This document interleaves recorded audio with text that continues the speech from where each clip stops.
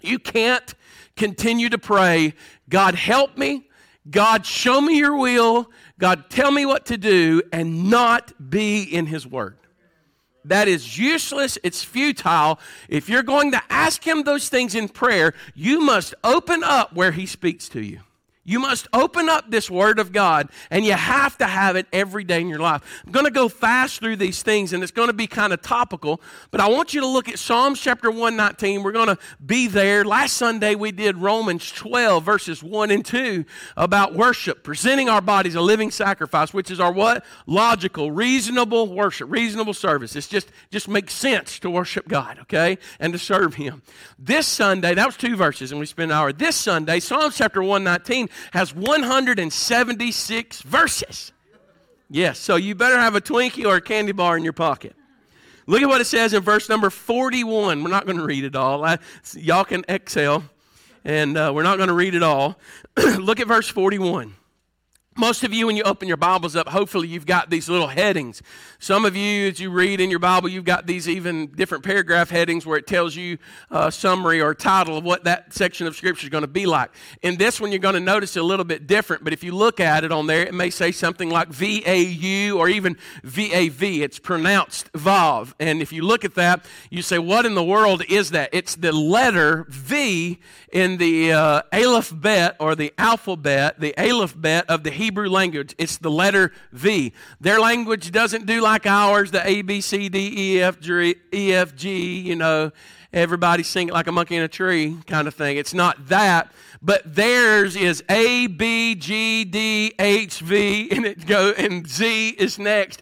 It's different, and I'm going to show you some of that later on, but let's look at what the Bible says in Psalms 119. Look at verse number 41. Let thy mercies come also unto me, O Lord, even thy salvation according to thy word. So shall I have wherewith to answer him that reproacheth me, for I trust in thy word. And take not the word of truth utterly out of my mouth, for I have hoped in thy judgments. So shall I keep thy law continually forever and ever. And I will walk at liberty, for I seek thy precepts. I will speak of thy testimonies also before kings, and will not be ashamed. And I will delight myself in the commandments which I have loved. My hands also will I lift up unto thy commandments, which I have loved, and I will meditate in thy statutes. In Psalms chapter 119, we find verses of Scripture, Brother Carl, like this, that the Lord's the Word of God, thy word is a lamp unto my feet and a light unto my path. We understand in Psalm 119 that every single verse, every one, 176 verses, has a word like this: law, precepts, commandments, judgments, thy truths, thy ways, all of these things. All these words are wrapped up in every single verse. And some people have said that this chapter of the Bible is kind of just thrown in there, and that, Brother Butch, it's one of those things where it's a repetitive thing. It's like it's like singing the last verse of Amazing Grace when we've been there. They're singing it over and over and over and over again, because it's talking about God's word, his laws, his precepts, his judgments, his ways, and all of this stuff, and the truth and commandments, and that it's just repetitive. Charles Spurgeon even put it like this, that it's the psalmist's notebook, that basically every time he went around, he would write down his thoughts about what God's word was. And so basically in David's iNotes, he had an area over there that said Word of God, and every time he thought about something about the Word of God, he would write it down and stuff. And that's not right. Looking at this scripture right here, that's not right. Listen, you need to pay attention this morning. This is going to be the most vital thing that you need. We are all struggling. We are all hurting. I understand what you're going through. Some of you say, Brother Steve, you don't know what I've gone through this weekend. I've held the hand of one of my best friends as he's leaving this walk of life, and I knew that the only way that I'm going to get through it is by listening to the Word of God and listening for the Word of God. David knew that. This is not some kind of happenstance where Psalms 119 needed to be the biggest so it would kind of center in the Bible. This is in the center of the Bible. This is our longest chapter of any book of the Bible that we could ever have, chapter 119 of 176 verses. Listen, it is there for a reason, and it's because in the center of our lives, we as Christians, we need the Word of God. You will not make it alone by just coming to church. You will not make it by doing Christian works and doing good deeds for the Lord. You will only thrive and survive by understanding your need for the Word of God. That's why we look at these things. The Bible's going to talk about in just a minute in the book of Matthew. One of the first things I want to show you is the importance of its provisions. As we look at the Bible, let's take this topical idea and go, okay, what does the Word of God mean to me? We've got to understand the importance of what is provided in the Word of God. Matthew chapter number 4, verse number 4, Jesus is facing the devil. Many of us come to church and go, you don't know what I'm going through? I've been fighting the devil all weekend long. When a matter of fact, yeah, Jesus understands what you're going through. He actually fought him face to face in the wilderness. Jesus was fasting for 40 days, Brother Nick, starving, hungry. In the United States, if it's 1:30, if it's 12:01, people are no longer in the South hungry. They don't go, man, I'm hungry. You know what I mean? You know what they say? They say, man, we got to get something to eat. You say it with me, I am starving to death. And no one is starving to death compared to the third world countries where if someone's not eating for days or weeks, but 12:01, we got to go. I'm starving to death. You'll see it in just a moment, okay? And then what happens is that a Christian, we sit back and we don't get the Word of God. We don't get the Word of God. And literally, they are malnourished and starving to death. And they go, why am I going through this? You need the Word every day. Jesus said this. He answered the devil. The devil said, hey, man. He said, you know you're hungry. It's been 40 days. Did you know you can turn those stones right there into bread? You can have that. And Jesus answered and said unto him, man shall not live by bread alone, but by every word that proceeds out of the mouth of God. Jesus fought off attacks of the devil by doing what? Satan came to him with a twisted copy of God's word. He came to him with a twisted view, knowing that Jesus was the author and the finisher of our faith and the Word of God. But he came to him and he said, you know you're hungry, turn him into that. And Jesus fought him back by doing what? For it is written. Amen.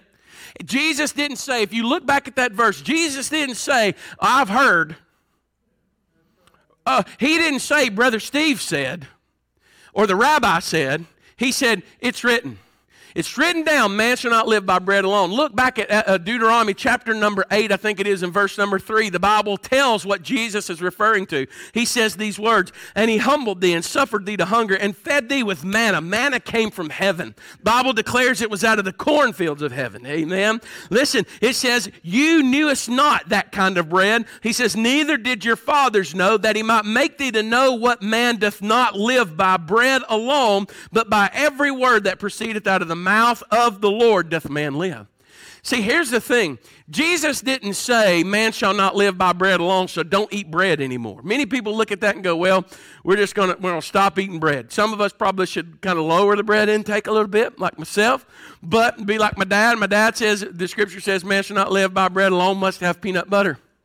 And but if you look at it and look at this scripture, Jesus wasn't saying don't eat bread, because in Luke chapter 11 it wouldn't make sense, because he turns around, Brandon, and he says, when you pray every day, pray in this manner. You know, give us this day what? Our daily bread. Or in other passage, he says, give us day by day our bread. And what he's saying is we need the earthly provisions that are given by you, Lord. We need bread in order to live. We need food and we need water. What Jesus was trying to get to us about and telling Satan is that you can't live by that alone. You may have an earthly life of that, but you can't live. It can't sustain you through eternal life. Amen. And he was saying you need something more. To sum it up, listen to John chapter 4. It's the story where Jesus was tired. One of the only times, you find him tired, other than the time he was asleep in the boat. And you only find him asleep in all the scriptures one time, but he was tired. And the Bible says that he came upon a well and he sat on the well and he waited. The disciples went into the city and they were going to get some food and going to get some supplies and come back out there, and they were going to have a feast and they were going to rest and have a good time. time the Bible says a woman came out there in the middle of the day to draw water from the well. He had a gospel conversation with her. He challenged her in every way. She went from recognizing that he was a Jewish man. The next step, she said, you must be a prophet or a righteous man. The next step was the prophet. And the last step, she went into the town telling everybody, this has got to be the Messiah. Amen. And sometimes it happens with us. You'll come to church and realize Jesus we talk about is a good man. And then you'll realize that he's a holy prophet of God. And then you realize that he's the very Son of God. Amen. And the Bible says that the disciples came back while the woman was going back to the city to tell everybody about a man she had met. And the Bible says that as they were coming back, they were trying to get Jesus to eat something. And what did he say? He said, I have meat that you know not of. And what he was saying was this: it wasn't Jesus going, man, I'm not going to eat. I don't need all that stuff, because there was times he broke bread. There was times he ate fish. There was times he had hush puppies. I have to think that. He ate with them. But at that time, he was saying, I've just experienced something that has not only satisfied my soul, but it has satisfied even my hunger. And when he was talking about being and doing the things of his Father satisfied Jesus, which should satisfy us. And so when it looks at it, you look at this importance of this provision, some believers use this excuse. They say, well, I just don't have time to read the Bible. That's a poor excuse. I don't have the education to read the Bible. Yes, you do. You do, brother. See, I don't know it as well as you. You're not supposed to. Man, I spend hours and hours in my whole life on these things. You can't mark up, okay, I don't know it like you do. Because why? Because I need to understand it sometimes out of your mouth. I don't have the education, or no person is here to explain it to me. Nobody sits down with me and shows me all this stuff. But the truth of the matter is this, and this is going to sting a little. It's going to hurt you a little bit, all right? So just do like those nurses say. They go, this is going to sting a little bit. Just grit your teeth for a moment, okay? Just don't clench. But the truth of the matter is you don't have the desire. Now, I don't want to be ugly to you, but the reason you don't read your Bible is because you don't have the desire to. If there's one thing ever that my dad taught me and spoke something and spoke truth in my life that has helped me throughout all my life, it's this right here. Son, people do what they want to do. And I was like, man, the only other profound thing that ever Dad really said that I really got a hold of scripturally was, he said if they could have got Humpty Dumpty to Jesus, he could have put him back together. I said, that's the most profound thing I've ever said. My dad's a simple man. But when he speaks like that, I understand it. He said, son, stop worrying yourself to death. People do what they want to do. If they want to worship, they will worship. If they want to read their Bible, they will read their Bible. If they want to go to ball games, they'll go to ball games. If they want to grow closer to the Lord, they'll grow closer to the Lord. And if they don't, it's not you, it's their desire. But I have this huge burden. I have a huge desire, and hopefully you see it every time I preach. I want you to know the Word.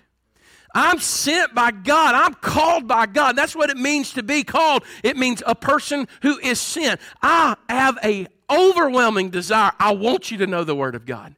I don't go long in preaching because I enjoy keeping you sitting there. I don't get excited about it and spend all this time and hours of prayer and study because it's all for me. I do it because I want you to know what God's Word says. And the greatest blessing about the Word of God, you know what the greatest blessing is? That it's provided for you.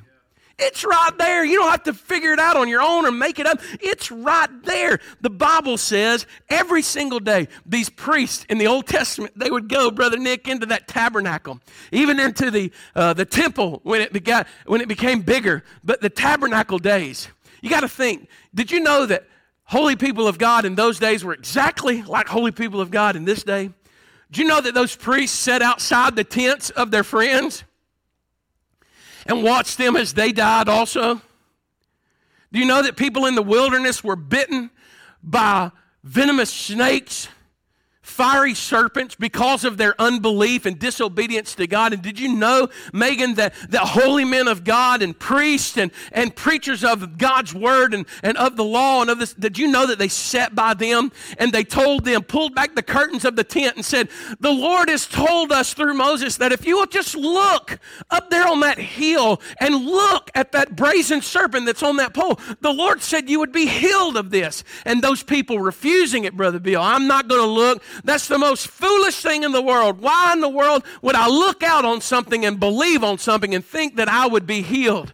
And listen, people today are still doing the same thing. There are preachers that are saying, if you will just look at what happened at Calvary, if you will look at Jesus that was hung upon that cross for the remission of your sins, and if you ask him to forgive you and you accept him into your life, that you will be healed from the bite of sin and that you will live forever. And people are still going, I don't care. And you know what? Those priests had to wake up the next day, Brother Brandon, and go to the house of God and worship, even though, Sister Laura, their hearts were broken. Even though all the stuff they went through, they still had to get up and go worship. And as they walked up to that tabernacle and seen that curtain on the outside wall and those posts and the curtain and the post and the curtain, and they saw the fire coming up, Brother Josh, out of that brazen altar, knowing that there is a remedy for the sins, that there is an animal that was sacrificed, knowing that when they walked into that sanctuary, as they trimmed the wicks and as they filled the oil, Brother Butch, and the light off of that menorah lampstand began to glow off of those boards that were overlaid with pure gold, and the light just filled the room, and that priest looked down at the dirt, as we do sometimes, kicking the dirt, knowing that he's tied to the earth still, that he still has problems, Kathy, that he still has heartbreaks, and he's part of that. But as he looked up and those walls were reflecting that gold and the light coming off of it, he knew that God's presence was with him. As he looked up and he said, God, I don't know how we're going to get through this. He saw in the embroidery work of those curtains that were overlaying that, the cherubims, the angels that were sewn into that, knowing that God was with him and that angels were camped all around him. Knowing when he went over there to that little bitty golden altar in there that was 1.5 feet wide by 1.5 feet thick by about 2.5, 3.5 foot tall, and he put that incense on there and he began to pray.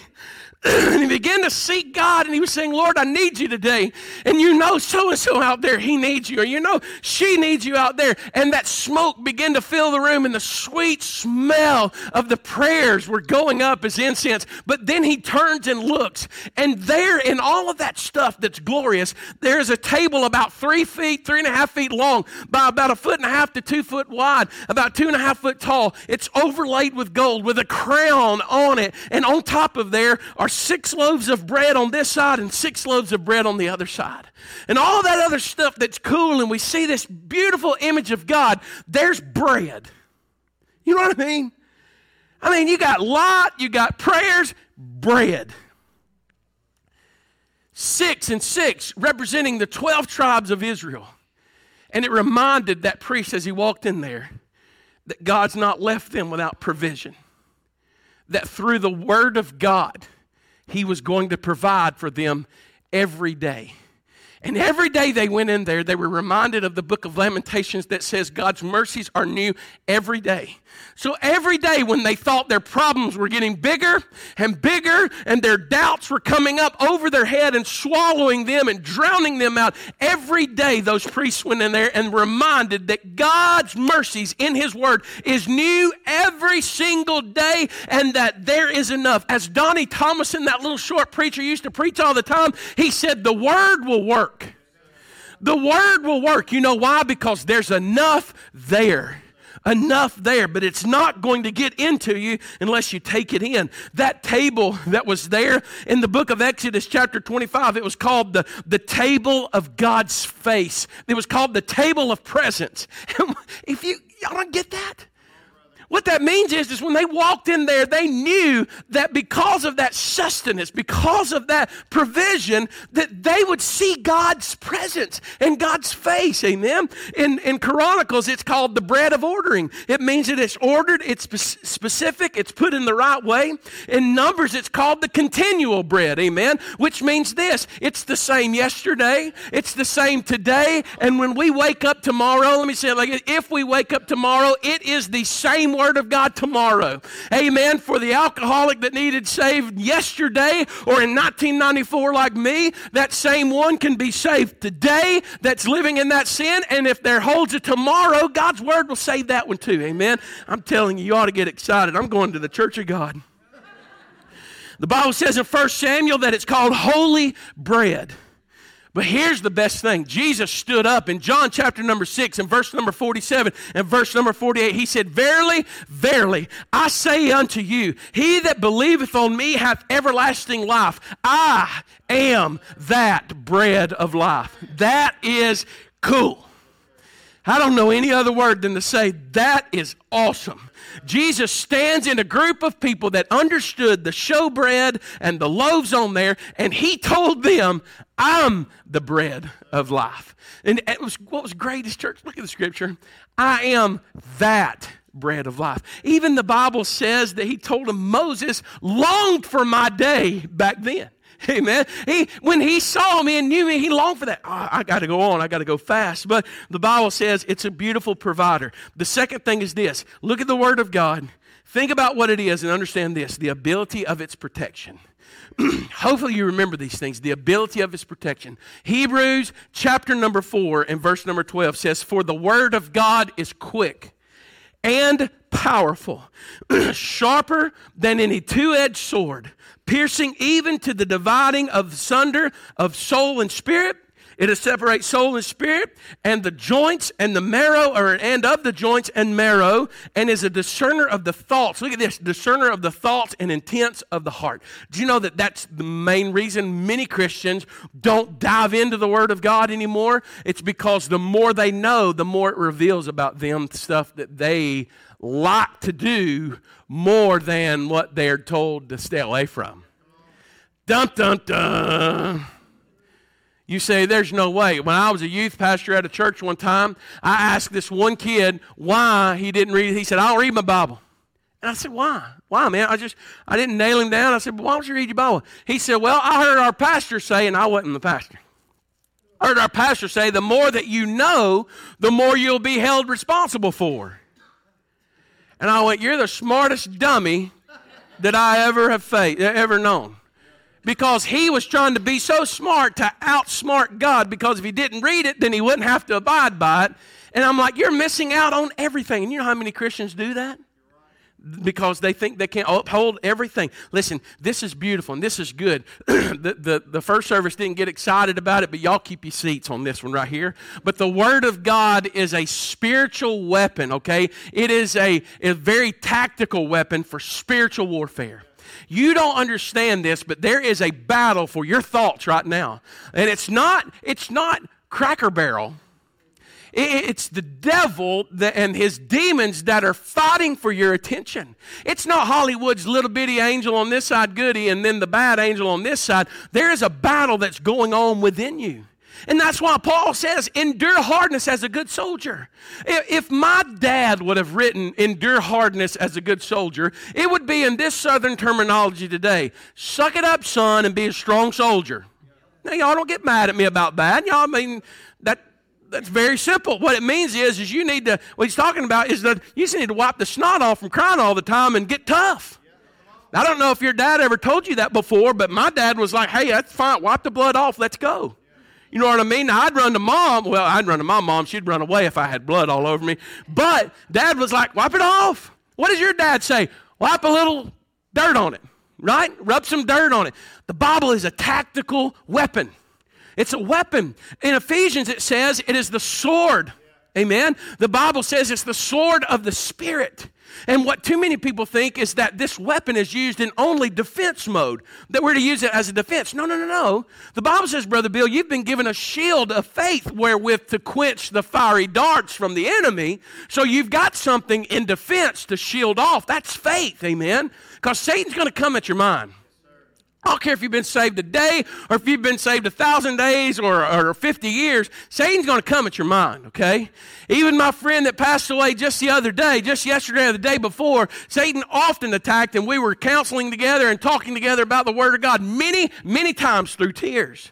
Brother Reggie, no matter, he was saved over 50-something years, but still battled. Why? Because there is a spiritual battle, a spiritual warfare, but you need the tactical weapon. See, it's not for defense only. It is mainly invented for offense. When Satan said, "Hey, you know that you can jump off this big old long pinnacle here and this huge mountain, and you know the Word of God says that the angels would come and catch you lest you hit your toe against any stone." King James says, unless you dash your foot against the stone. Steve says, unless you bump your big toe. Okay? And Jesus told him what? For it is written, thou shalt not tempt the Lord thy God. Get thee behind me. He said every time, for it is written. You know why? Because he knew the word. You know why Christians are poor at spiritual battle today? Because they are convinced when someone comes along with a twisted, forked tongue and tells them some scripture out of context, it totally ruins everything because they don't have the foundation in the Word. Adrian Rogers said it best. He said this right here. He said, no one in the FBI or in internal affairs goes out and trains people by showing them counterfeit money and showing them counterfeit bills over and over and over. They are trained by looking at the original, understanding what it is so that when any counterfeit does come up, they know that it's not the original. And too many Christians today are spending too much time learning things about the Word, about church, thinking they can just come to church, thinking they can just come Sunday morning and they're an okay Christian. If they come Sunday night when services are offered, they're a good Christian. And the Lord forbid if they come on a Wednesday night, Sunday morning, Sunday night, and Wednesday night, woo, they're the best Christians since sliced bread. They're the best thing that's happened since Wonder Bread invented slicing it up. Why? Because you think, oh, all this stuff that I'm getting. And did you know if you divide out those hours that you are at church Sunday morning, Sunday night, Wednesday night, that you actually only devote throughout that year 3.2% of your time to God? And the other time is yours? Listen, don't come to church trying to get some gold star on the board. You want a gold star in life? You get in the Word. Because you need a tactical weapon. And this is even better. Keep your seats. I know you're excited this morning. But this one right here, it's a surgical weapon also for our spiritual health. Our spiritual health care. It's surgical. The Bible says it is sharp. Or it says it is quick. It is powerful. It's sharper than any two-edged sword. You know why? Because it needs to apply its medicine and remedy to the exact precise places. I said something this morning. I'm going to share it with you too. God forbid I ever have any heart issues. I already do. Because I've been big my whole life. I go and get x-rays and the doctors say you have an enlarged heart. And I said, well, my mama told me that I had a big heart too. That's what I tell them. So I've had some sonars years ago when I weighed like 330 pounds. They were telling me all this stuff. And so I was like, okay. So evidently, I'm like the Grinch. My heart grew. You know, as my body grew, my heart had to keep up with it. Hopefully now that I've slimmed down some, my heart's not as big as it used to be anymore. Okay?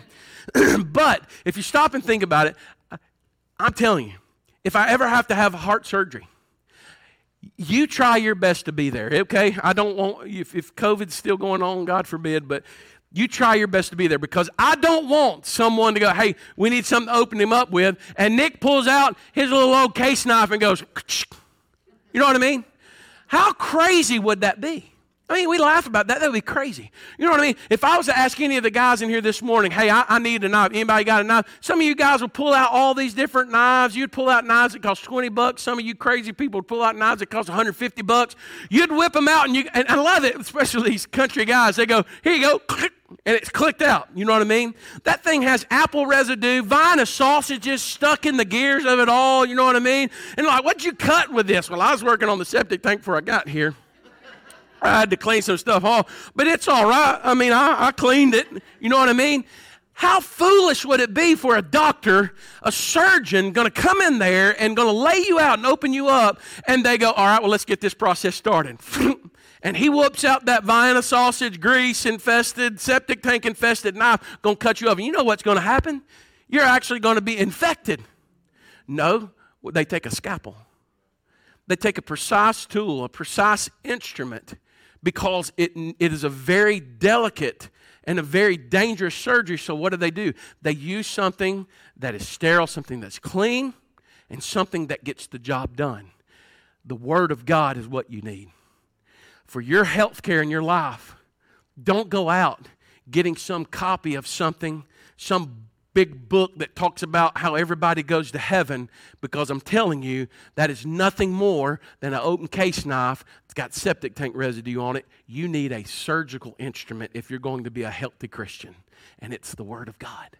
Paul says that it's the Word of God. Listen, the ability of its protection. Here's the next thing. We're going through these pretty fast. I want you to see the wonderful bounty, how much it produces, the wonderful bounty of its produce. It's awesome. The Bible says in Luke chapter number 8, verse 11, look what it says. He says that the parable is this. Jesus gives a parable about a sower, and he says the seed is the Word of God.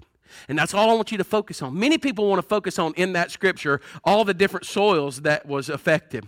And some was sown them on the wayside, and men stepped on them, or the fowls of the air came and got it out of there, and ate it up before it could ever take root. And then they talk about the next soil, some throw it on the wayside, and the men stepped on it. Some was thrown among the thorns or the stony ground, and it jumped up and all that stuff. See, the soil changed throughout that whole parable.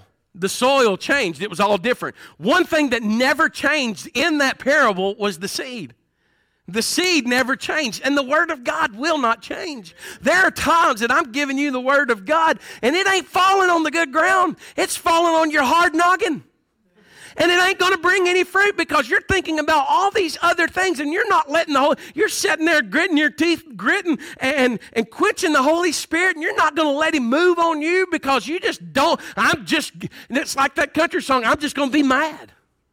You know what I mean? I'm just going to be mad. I'm just going to be frustrated. And it's not the soil. The seed is the same. Jesus said the seed is the Word of God. The Bible says when we sow the seed of the Word of God into our lives, we will reap life everlasting. It says if we sow of the Spirit, we will reap life everlasting. But if we sow of the flesh, we will of the flesh reap corruption.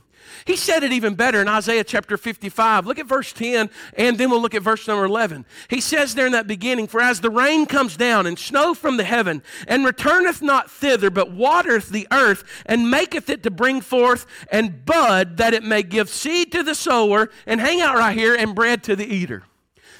Look at what he says. He gives us this earthly thing, Jimmy. He says, let me talk about something you'll know. You want to talk about something I know? Let's talk about fishing. Let's talk about eating. Don't laugh at me. Y'all eat too. Let's talk about building a house. Let's talk about the Bible. Jesus, through this prophet, it says, Isaiah said, as the rain comes down and the snow from heaven, and returneth not thither. What he's talking about, it doesn't just hit the ground and bounce back up. It's not like a trampoline. He said, no, it's got a purpose. And the purpose for the rain and the snow that comes down is to do what? To water the earth and to make it bring forth, to take those seeds, give water to it and life to it, and to bring forth fruit, bring forth bud, and it says, and it may give seed to the sower and bread to the eater. What it means is that the farmer will continually have more seed to go out and to sow more, and it will give bread to the eater. How many of you are the second portion of that? You're the eater. You know what I mean? You eat of those things. The Lord doesn't leave it there, but He says in verse number 11, look what He says. He says, so shall my word be. He says, if you understand that, giving to the farmer, that the farmer eats of it, and then the people eat out of the farmer's hand, He said, understand this. That's why I've given you my word. I've not given you my word to set it out on a coffee table. I've not given you my word to cut your precious children's lockets of hair and stick it in between the pages. My mama's got my hair. Don't you laugh. Mama's got my hair when I was a kid, golden lockets of hair in the Bible. God didn't give us the Bible, and that's a family Bible. God didn't give us the Bible, stick hair in there. He didn't give you the Bible to stick everybody's obituary in there either, right? That's what people do. I'm telling you, listen, I'm not picking on you, but some of these ladies, you understand what I'm talking about? They get their Bible. If it fell out on the floor, we'd see who died in the last 30 years. But He says, I give it to you. Why? Look, it says it comes out of my mouth, Brother Nick. It says, and it goes forth. It will not return to me void, but it will accomplish that which I please, and it will prosper in the thing whereunto I sent it. God, give it so that we would have some food and nourishment to eat. Here's the third or fourth thing, whichever one, the results of God's word, the potential, the power or the potential of it all. Listen, Acts chapter 4, verse 31. It says, and when they had prayed, the place was shaken where they were assembled together. Brother Carl, I wish the place where we preach at would be shaken sometime. You know what I mean? Not an earthquake. I don't want that. But I wish people would be shaken. It says they were assembled together, and they were all filled with the Holy Ghost. And they spake the word of God with boldness. The word boldness there is the Greek word parrhesia, and it means openly, plainly, or with great confidence. The Word of God has great potential and power, but not if we close our mouths or close our Bibles or close our minds. Apart from God's Word, we have no power. You want to know what happened in the early church, how they had a move of God? It wasn't because of the presentation of the preacher, and it wasn't because of the style of the music that they had back then. It wasn't because they had seats instead of pews, and they had big, huge curtains instead of stained glass windows. It's not because of the church building. When God blesses the church, it will always be because the people of God understand the Word of God, share the Word of God, and they grow from that. You can't grow out from anything else that will last unless it is in the Word of God. Look at what Acts chapter number 6, he said in verse 7, and the Word of God increased, and the number of the disciples multiplied greatly in Jerusalem. And look at this, and a great company of the priests were obedient to the faith. There were priests being saved. Amen. There were folks being saved, and even the preachers being saved. And if you're going to go to church somewhere, it's good that your preacher's saved. You know what I mean? But if you look at it, where did it all come from? It didn't come from the way Peter preached. It didn't come from him because he thought he was. It didn't come from the way Paul preached. You know what Paul thought about himself? He said, of the sinners, I'm chief. Paul didn't think highly of himself. It came from what? The Word of God. You know what John the Baptist said? He said, he must increase and I must decrease. Why? Because it's all about God's Word. If a church is going to flourish and grow, it'll be because they get into God's Word. Look at Acts chapter number 12. It says the same thing. Verse 24, but the Word of God grew and multiplied.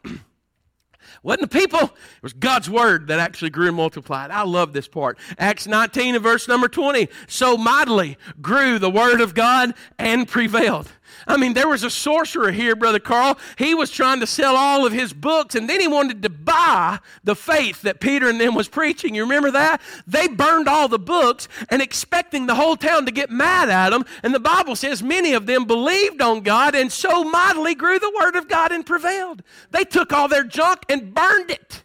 And the Word of God was glorified. It should never be that we increase or that our church increases or that we go around talking about North Highland all the time. It should be when we leave here, what a Word of God we heard. What a mighty Word of God that we heard today. What a message in that Scripture in John and all of that. Here's the last thing, and I know this is what you've waited for. I want you to see this more than anything. I've been wanting to get here the whole morning. The melody of its proportions. I want you to open your Bible, if you got it, back to Psalms chapter 119. Hope you probably still got it open right there. If not, I promise you can just open that thing up. You just try to pick the middle out right there, and you'll probably open it up to Psalms 119. It's big. It's a big, huge chapter. And I want you to look back at it. And I want you to understand some Hebrew things. Right now, probably the majority of everybody in here is just a regular old Gentile American. You know what I mean? Apple pie and corn dogs and all that stuff. I want you to stop thinking that way this morning, and I want you to be a Jew with me. I want you to be a Hebrew with me. And I told them this morning that if you're offended by being a Hebrew, you can be a Shebrew too. But I want you to be a Hebrew with me this morning. Look, I work on these things all week. Y'all should be more impressed. And I want you to think like them. These people were called out of nothing, the land of Abraham, out of nothing, to worship God, the true God. Actually, in the Haggadah, the Mishnah, which is the Jewish writings, the historical side of it, they say that Abraham's daddy was a idol maker, and that Abraham did those things, and he was called. That's why the Scripture gives us that instance of he was called out of his father's house, because it's showing us how he was called out of what his dad was doing to serve the real and true God. It didn't say that Abraham said, give me 3 or 4 weeks, or I need to get severance pay from this other thing I'm doing, and then I'll go out and do it. It says that he left and he went. And he came into Israel knowing that that was where God was going to bless him. But then even Abraham struggled in his faith at that moment and was worried because there was a famine in the land, and he went out to Egypt. Of all places to go, he went to Egypt because he didn't trust God fully. Some of our biggest trials will come when we're not fully trusting God. And so Abraham goes out there, and he didn't trust God even to the point where he lied, about his sister and other things like that. And so in that instance, what happened is that all those people that were going to be called by God, they were immediately in bondage. And it's an illustration of how that you and I, when we're born into captivity of sin. We're born under the nature of sin, but the Lord will deliver us out of that. Even Jesus, if you look at the Bible says that when Jesus was born, that that Joseph was commanded by God to take Jesus out into Egypt to do what? To get away from Herod and all those that were going to kill him. So even Jesus literally went out into the wilderness and was delivered out of those things. And you say, wow, God put something like that in there. Well, it's to be able to say that our high priest, we have not a high priest that can't be touched with our feelings. And what it means is he understands everything you went through. He understands what the Jews went through in running from evil because they ran from Pharaoh and he was getting away from Herod. He understands it all. And so when you talk to him, you can't say, you don't understand what I'm going through. He understands every bit of what you're going through. And it says, but in all points he was tempted like you and I, but Brother Bill, what does it say? It says, but he was without sin. So if you look at this chapter right here, it's really cool because there's 176 verses. But Brother Butch, it's broken out into 22 different sections through all those verses. So if you figure that and you do the math, each section, 22 sections broken out, there's 8 verses in each section. So 22 times 8 is 176. And in those 22 chapters, this is what the Hebrew people even today do to teach their children the alphabet, or theirs is called the Aleph Beth. The way that they teach them language and stuff and their letters is by taking Psalms 119. And so they're instructing and instilling into these young Jewish people that the Word of God is important in everything that we do. And let me show you how it even applies in your everyday life of understanding how to speak Hebrew. So we look at it, that first section of 8 verses is Aleph. The next section is Beth. The next section is Gimel. The next section is, Daleth. The next section, and your Bible probably has that in there. And you've probably looked at it before going, I have no idea what that means. I don't know what that is. But if you look at it, the first letter of those are always the consonant letters of the Hebrew language. And if you see that 6th section that we talked about, I chose that one because it is Vav, V-A-V. And if you look at this, I think you can put the picture of that Hebrew letter up there. If you look at this letter, this is the way that they write it. It kind of scrolls, it kind of goes up, and it just comes down. And it's V-A-U, but it's pronounced Vav. And you say, well, Bruce, what do you mean?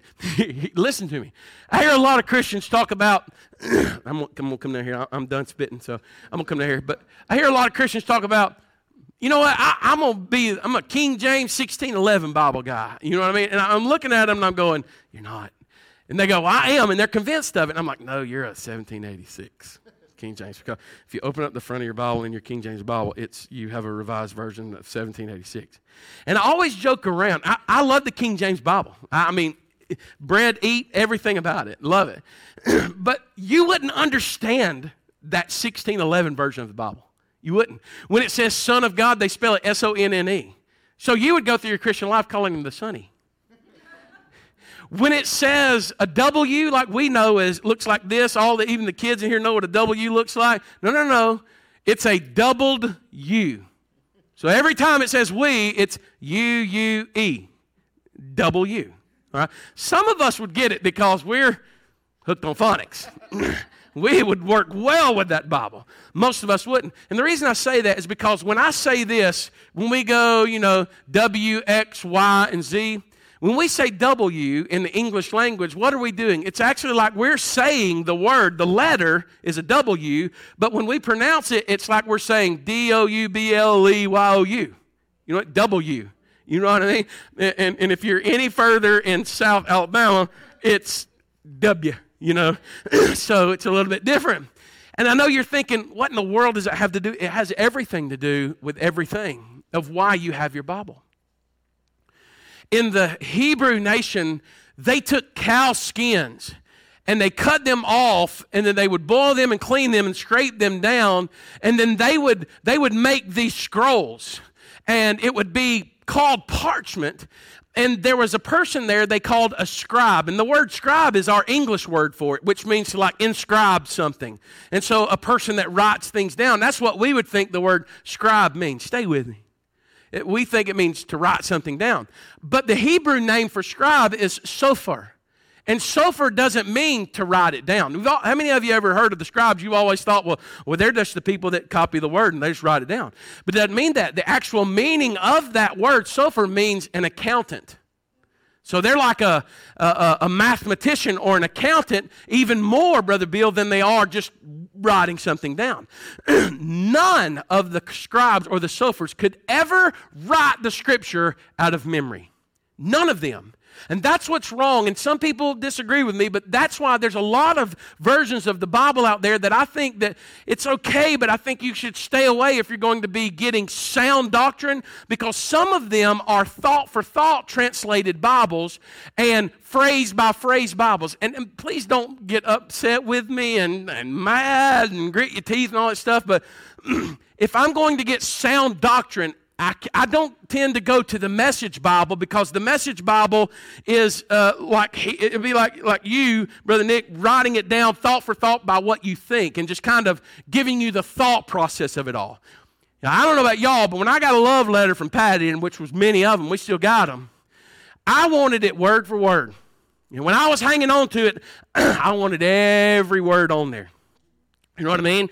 Why? Because she thought it was precious enough and special enough to write to me. I want to know every word. So if she was in another language, and Brandon understood that language, and he said, well, all this first stuff right here, it's just talking about your hair, your good looks, your great build, all this. And he says, it's just really nothing. You know what I mean? And let's just kind of skip through that. I want to go, no.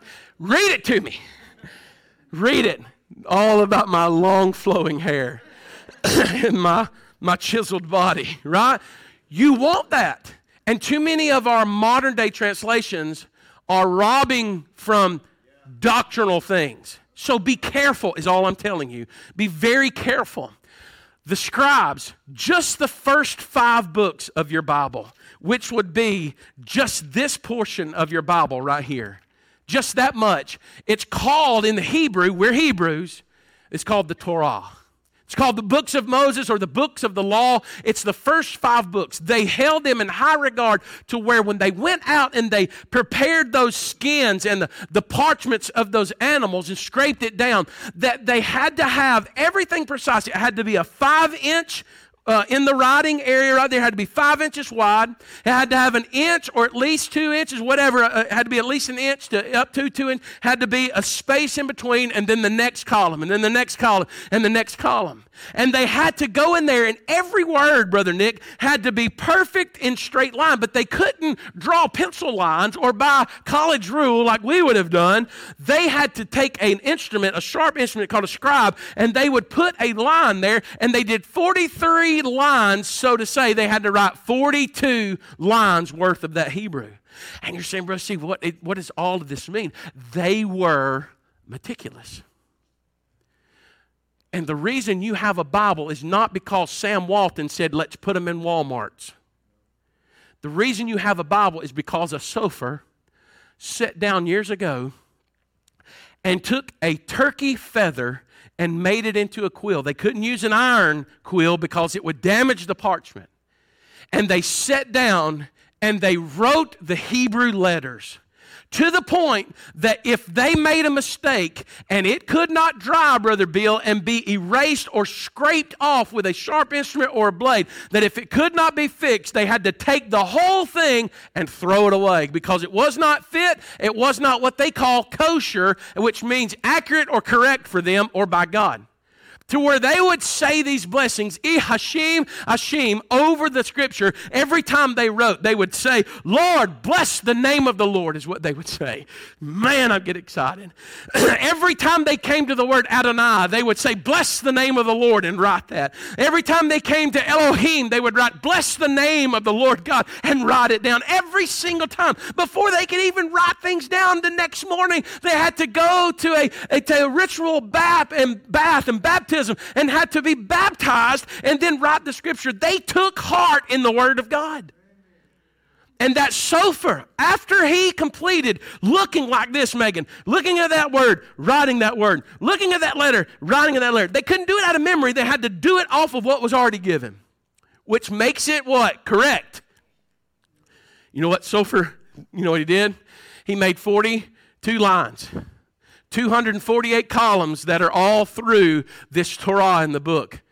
805,000 Hebrew letters. And they are still commanded today that when they finish writing the word, Brother Carl, he's got to go back and go 1, 2, 3. Oh my goodness. And if he gets to 304, 803, 304, 804. Oh my gosh, we've left a letter out. Steve Abney would go, it'll be fine. It'll be fine. But because of what God, but because of the precious Word of God, it had to be 304, 805,000 Hebrew letters. The Hebrew people believed that God's Word kind of dwelt among them, that it tabernacled around them, basically. They felt and they said that God's Word kind of encompassed them and that they were kept by God's Word. And they were told by God to do these specific things like this. If you look at this picture right here, you see that column of ink that's there, that in the Hebrew is called the Uriah. It's called the Uriah, and that word means curtain or sheet. Each one of those are representative of a curtain or a sheet, a Uriah. In between the spaces right there where you see the space between each of the columns, it's called Adum, A-D-U-M. And what it means is, it means post. So when you look at a scroll and you open it up, an actual Hebrew scroll, the Torah, Sister Laura, it says that there is a sheet or a curtain, and then there's a post. And there's a sheet, and there's a post. And there's a sheet, and there's a post. Even the little scrolls, the little wooden handles, Brother Carl, that are wrapped in there, it's the Hebrew term for this, tree of life. Yes, amen. It's the Word of God. If you stop for a moment, you'll understand something. In all of the language of the Hebrew people, and I'm about to stop, in all the language of the Hebrew people, that word vav for the letter V, it's actually a word. It's an actual word in the Bible. It's found in Exodus chapter 27. Just that one letter, look at it, go back to the letter page. Just in that one letter, it's this word, hooks. If you were to take that thing and to turn it sideways and we were to nail it into this wall, it would be like a hook. And where the term comes into play, this is really good. Where the term comes into play is in the Old Testament, in the tabernacle. When they had the tabernacle out in the wilderness, and you've probably seen these pictures and stuff. We got that picture, and I got this picture. You see that tabernacle that was out there. The Bible says that they would have a big, huge curtain that would be out there. A sheet or a curtain and a post. A sheet, a curtain, and a post. Sheet, curtain, and a post. You see them? Post after post after post. And on each post, Brother Nick, there was the Hebrew letter V, Vav, because it was a silver hook that was driven into that post. And you know what that hook did? It held the curtain on there. And they were not going to go anywhere because they were held by the hook. And then if you look at the other part, that thing is staked down and it has these ropes that come down. Those pegs or hooks that went into the ground, the tent stakes, they were called Vav in the V. And you say, what does that mean, Brother Steve? These people knew God was precise with it.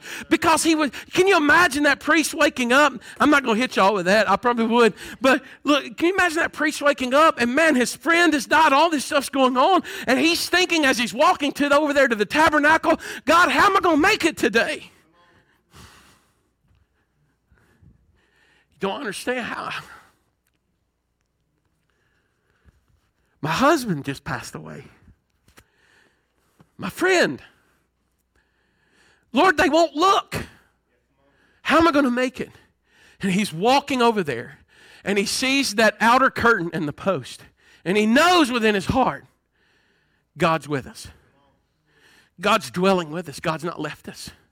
He's the same. That's why when they looked at this one right here at night, they could say, oh yeah, Brother Nick, can you imagine waking up and you're an Israelite out in the wilderness and you're thinking, oh God, has God left us? Has he left us out in the wilderness to die alone? And you look over there and there's that pillar of fire and you go, nope, not yet. Amen. He ain't left us yet. In the daytime when you wake up and you go, well, how are we going to see the fire? We don't know if he's here or not. There was a pillar of cloud there. And when that was resting on that tabernacle, it meant God says, I'm right here. That's what it meant. In English, it means I'm right here.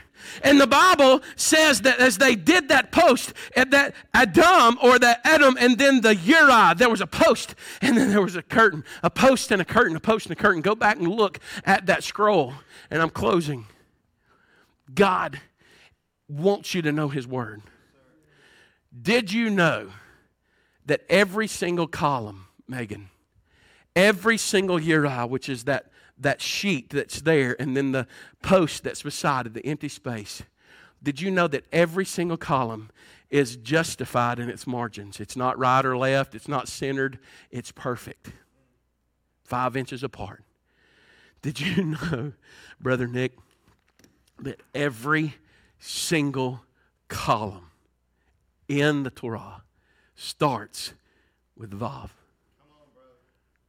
Starts with a V. Precisely done by God's servants, because what they felt is that the Word of God needed to be hooked onto that parchment, needed to be latched onto it. And my question to you is how in the world can you think you can be an effective, strong believer in God and walk this Christian faith if God's Word is not hooked to your life and attached to your life? You can't come by church service and expect to get it all. And you can't always live on, what Brother Steve preached. No, it needs to be attached to you. And I know what you're thinking. You ever see those commercials where it says, these knives slice and dices, and they cut fries in all these different ways. And then they say, but wait, there's more? I know what you're thinking. There could not possibly be any more. But wait, there's more. Because the Bible says in John chapter 1, verse 14, says the Word of God, Jesus, was made flesh, Brother Bill. And it says that He dwelt among us. Now, I know what you're thinking. Well, what does that mean? I'm glad you asked. Because in the Greek, the word dwelt among us means tabernacled among us. It's translated, the Word of God tabernacled among us. It's talking about Jesus came and hooked Himself to us. It's talking about He tabernacled with us. And if that isn't enough, those Roman soldiers took iron pegs and nails, and Brother Carl, they attached Him to a post. They nailed Him to a tree so that what? He was hooked there. He hung there so that we could have victory, amen? And so many Christians today are walking around moping the blues about everything, and I'm telling you the biggest problem is because you're not in the parchments. You're not in the Word. You need to be in the Word. Amen. You sit back and go, I'm going to get everything I can get, this week in about an hour, Brother Steve's preaching. No, you ain't. You ain't. Because my preaching is not that good. I'm telling you, you need more. You need God to tabernacle among you and put all that in you. I don't know how y'all feel this morning, but I feel like running around out in the streets holding up this thing. And if I need to, apply it. Sometimes, Brother Nick, I just want to go, wham! What's wrong? You know what's wrong with us? Our desire. If I was to ask you, I'm stopping. If I was to ask you, do you read your Bible? Most every time. Especially when people are going through things. Most every time. People say, well, not really. Did you know that David talked about in Psalms 119, word, precepts, law, commandments, all that? Did you know the way he did it? Did you notice that it was in 8 verses each?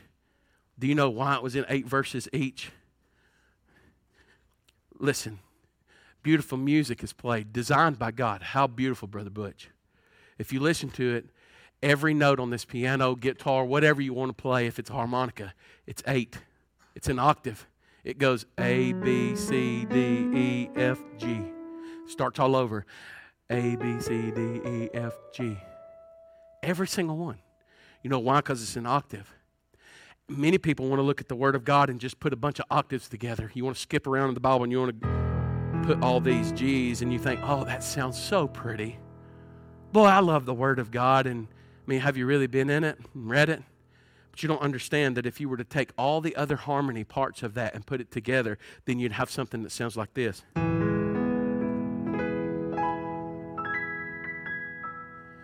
And that's what's missing in Christians' lives.